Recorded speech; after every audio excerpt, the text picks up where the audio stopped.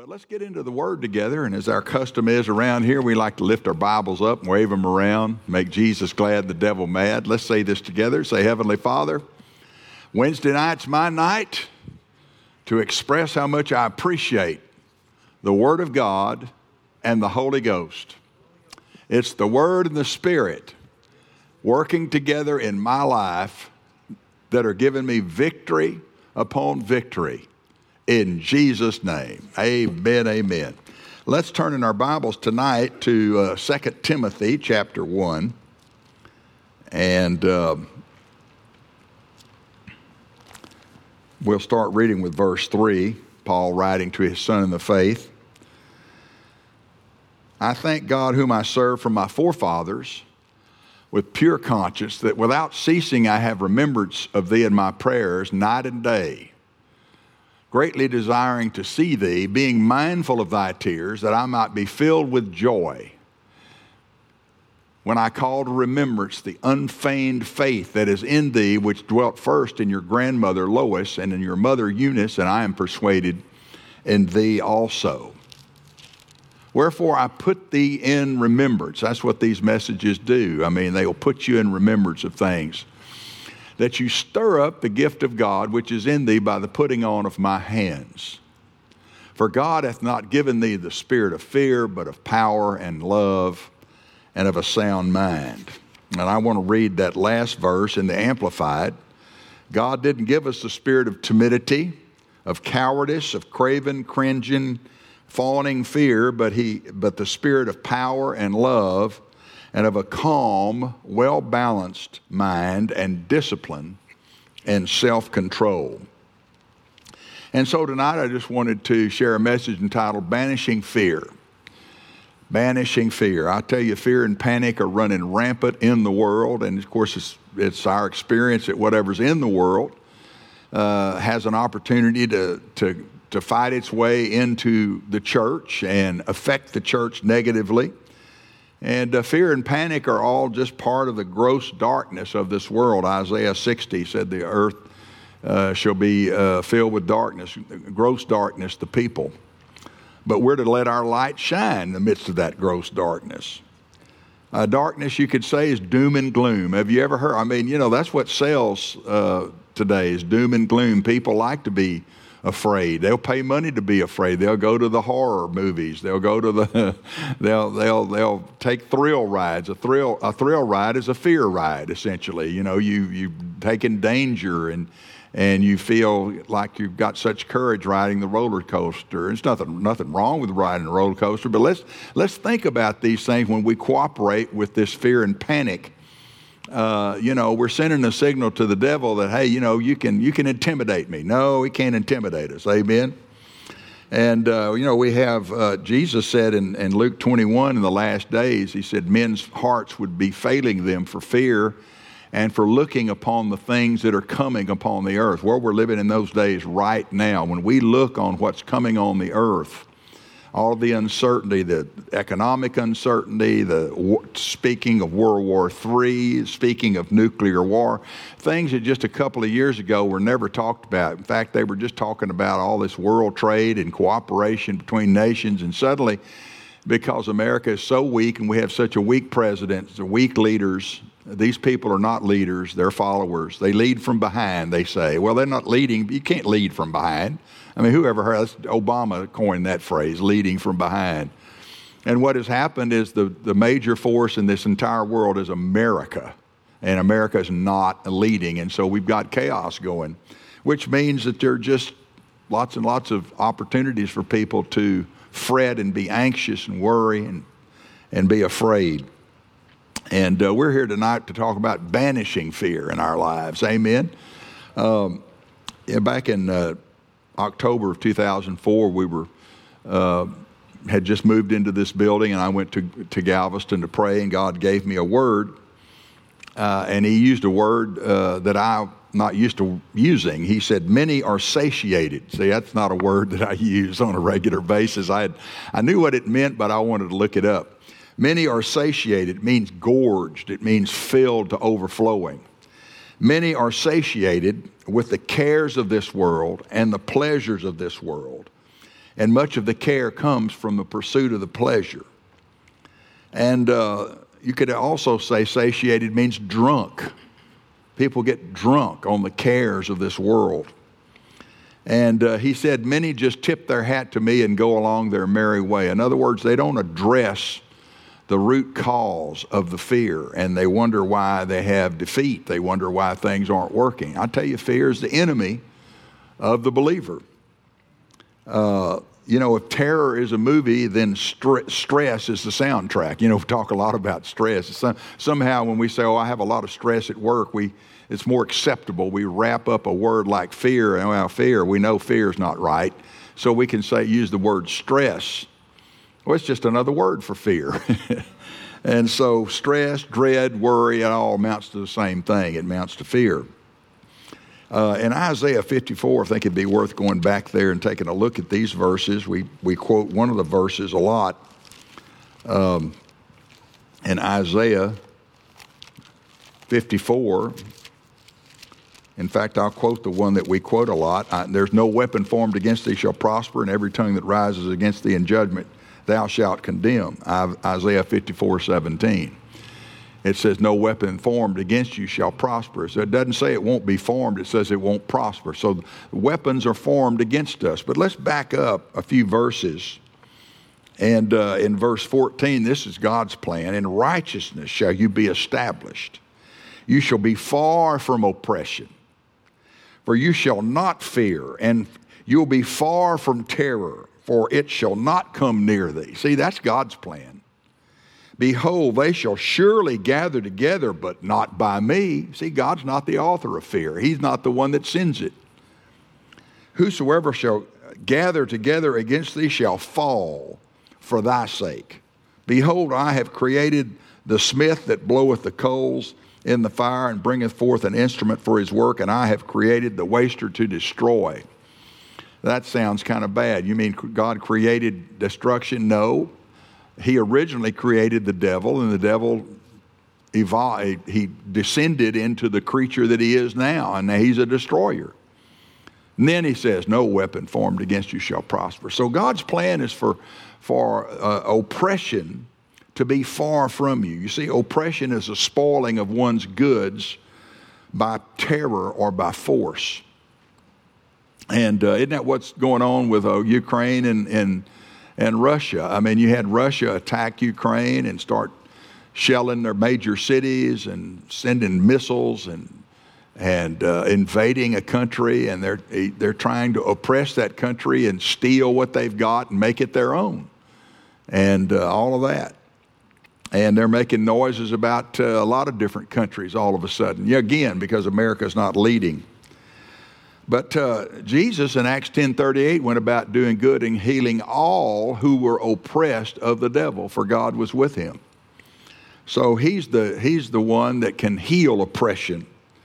And what oppression does, the spoiling of our goods, the spoiling of our health. I tell you, when you worry and fear, it can affect your health. It can affect your finances. It can affect everything.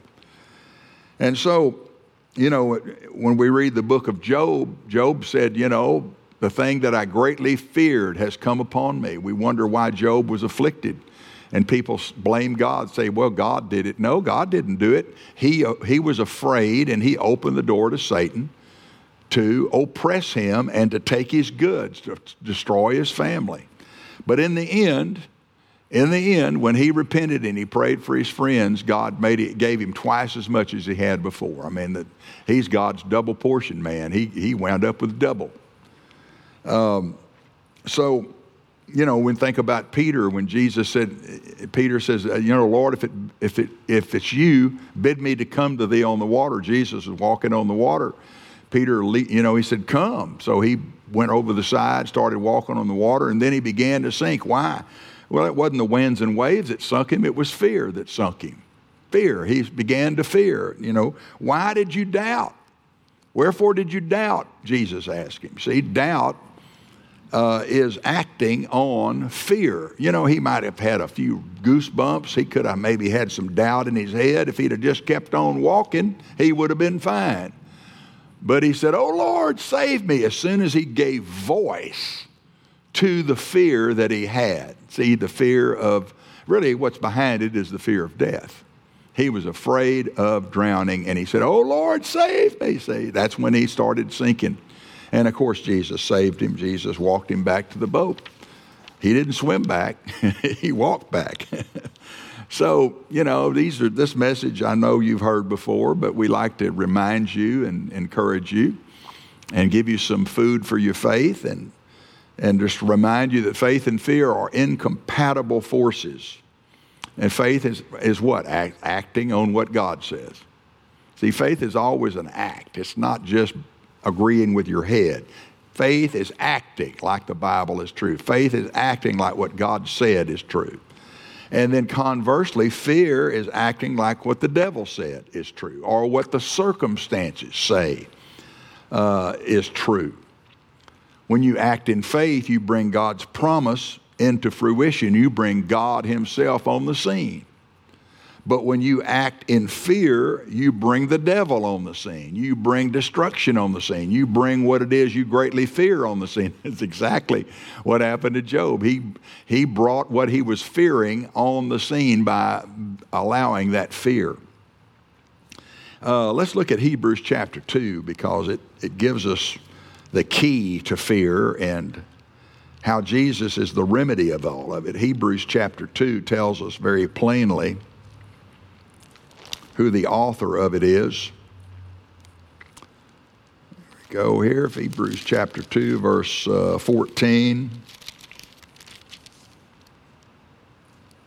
For as much then as the children are partakers of flesh and blood, he, Jesus, also himself likewise took part of the same. In other words, he became flesh and blood, that through death he might destroy him that had the power of death, that is the devil, and deliver them who through fear of death were all their lifetime subject to bondage. Now see, he was our substitute, right? Jesus redeemed us. And it says he destroyed him that had the power of death, that is the devil. Well, he didn't destroy him in the sense that he ceases to exist. He basically rendered him he rendered him of no account. He rendered him of no account, and so he put him out of commission. He rendered him powerless. And this is the part I like. He rendered the devil null and void. People sometimes, if you remember that Jesus rendered the devil null and void, you won't talk about him so much. And so let's quit magnifying the devil and everything he's doing. And we know he runs around the earth and he still holds sway over his children, but he has no sway over us. He's been rendered powerless. He's been rendered null and void as far as we're concerned. Praise God. And so we see here that the fear of death is the root of all bondage. All their lifetime subject to bondage. I tell you, fear will bind you. I remember in the months leading up to when I got saved, when I was born again, I had sunken into a terrible depression. I had the fear of going bankrupt. I was in business. I hadn't sold a house in over a year, had no cash flow in my company. And we were living on savings. Thank God I had some savings, and the savings were just every month we were using our savings to pay our bills, and it just kept going down, down, down, down, down. And I just remember those days where I just could hardly sleep at night for just the fear of what was going on in our life financially and what was going on in my life, period. There was a high degree of pressure. And then one night I got saved, I was born again, and all that. I was delivered from depression. I was delivered from fear. I began to learn how to live by faith. And I went through some tough days after I got saved. I went through some tough times financially, but I never had depression. I never had those kinds of fears. I always knew that God had a plan for me, a wonderful plan. Oh, I tell you, it's great to be delivered from the bondage of fear. So I've got three points just to leave you with tonight. Banishing fear, and it's all based on 2 Timothy chapter 1. So let's turn back there in verse 6, and we can pick up what Paul told Timothy. Timothy had some fear, because Timothy, his father in the faith, Paul, was in prison and was subject to perhaps the death penalty, and also he had a lot of reasons why he was crying and why he was afraid. And so he was encouraging him. So I know what kind of man you are. I know what kind of family you come from. Your mama and your grandma had faith, and I know you've got faith too. So he said, and the first way to banish fear is found in verse 6. He said, wherefore stir up the gift of God which is in you. In other words, stir up the Holy Ghost. Stir up the Holy Ghost. We had a service about the baptism of the Holy Ghost, and we had probably, 10 or 11 people come up to get baptized in the Holy Ghost on Sunday, and they all were filled. Some were, a little bit, they'd been prayed for before, but they didn't have freedom in their language, but several were baptized, first time they'd ever spoken tongues. And I just think about those lives that have changed forever. I mean, you're never the same. I mean, when I look back and when I got baptized in the Holy Ghost, everything changed. And so stir that up, though, see, because we can allow the Spirit of God to kind of just only just exist, and we stir Him up. It means to rekindle, to inflame one's mind and strength and zeal. See, we're to have a sound mind and calm and well-balanced mind and self-control. That comes from stirring up the Holy Ghost on the inside of you. Jude 20 says, building up yourself on your most holy faith, praying in the Holy Ghost. And so He's your ally, the Holy Spirit. He's one, the word paraclete, comforter, in John 14 and John 15, John 16 talks about the comforter. And that's the Greek word paraclete. One of the meanings is one called alongside to help. I was reading about a man that had gone hunting in Alaska, and he had his hunting guide with him, and I think they were out hunting, moose, but they came across a Kodiak bear, and the Kodiak bear smelled them and snuck up on them, and he comes charging out of that thick brush, and, the guy that's hunting, his gun jammed. He had a good enough gun to take a bear down, because a moose is a huge animal too.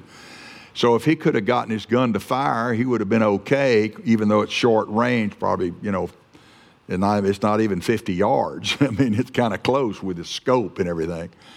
But that bear was coming, and he is going to have lunch. And his gun jammed. And of course, in terror, I mean, he couldn't make it fire. He's there trying to make it fire, and all of a sudden he hears the gunshot, and his guide took the Kodiak bear down. See, that's who we've got. We've got someone beside us. He's got our back all the time. We have no reason to fear. He's right there. So stir him up. I like Philippians 4:6 in the Message. Don't worry about anything, pray about everything with thanksgiving. And just go to sleep. Cast a whole of your care on Him, for He cares for you. You do that one time. You don't do it every day. You cast the whole of your care, your stress, your worry, all of that, fretting. You do it one time, and you make a quality decision. I'm never going to worry again. I'm never going to worry again. And then when you're tempted to worry, you can always go back to that decision you made, however long ago it was. With me, it's been 40 some odd years ago that I just committed not to worry. I've had lots and lots and lots of opportunities and temptations to worry, but I don't allow myself to worry. I don't allow myself to just stew and keep up that. I resist it. I do what I'm talking about. I start stirring up the gift and praying the Holy Ghost. That's number one. Then number 2, verse 6, he said, put you in remembrance. See, remember. Don't forget what God has done for you. Don't forget all the times that He's delivered you. Don't forget all the times He's come through for you. I think about when David faced Goliath. I mean, that was kind of a high-pressure situation.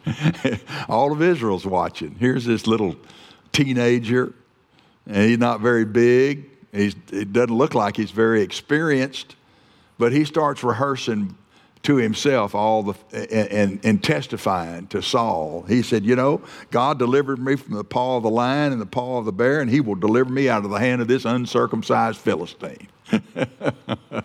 He remembered what God had done, and he gave God all the credit for it. He didn't take all the credit for killing the lion and the bear. He gave God all the credit for it.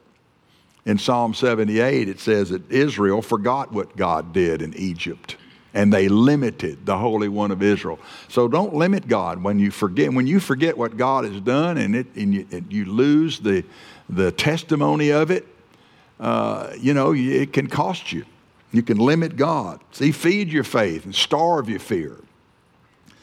Talk about, when you're thinking, your thought life, you have to take your place of authority over your thoughts, because worrisome thoughts will come into your mind. We all have those. We all have thoughts. Philippians 4:8 tells you what to think about. Whatsoever things are good, whatsoever things are lovely, if there be any virtue, if there be any praise, think on these things.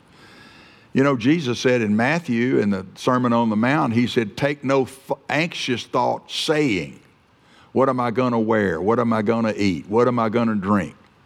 See, take no anxious thought for tomorrow saying. When you speak the anxious thought out of your mouth, what are you doing? You're sowing seeds of fear into your spirit.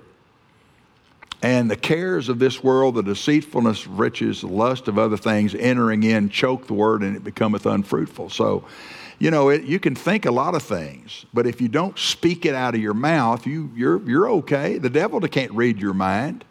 He doesn't know. He'll throw a worrisome thought at you to see what you'll do with it. If you start talking about it, you start talking about what you're worried about. You start talking about what your things are unraveling and all of that. You're in devil's territory. He can begin to oppress you.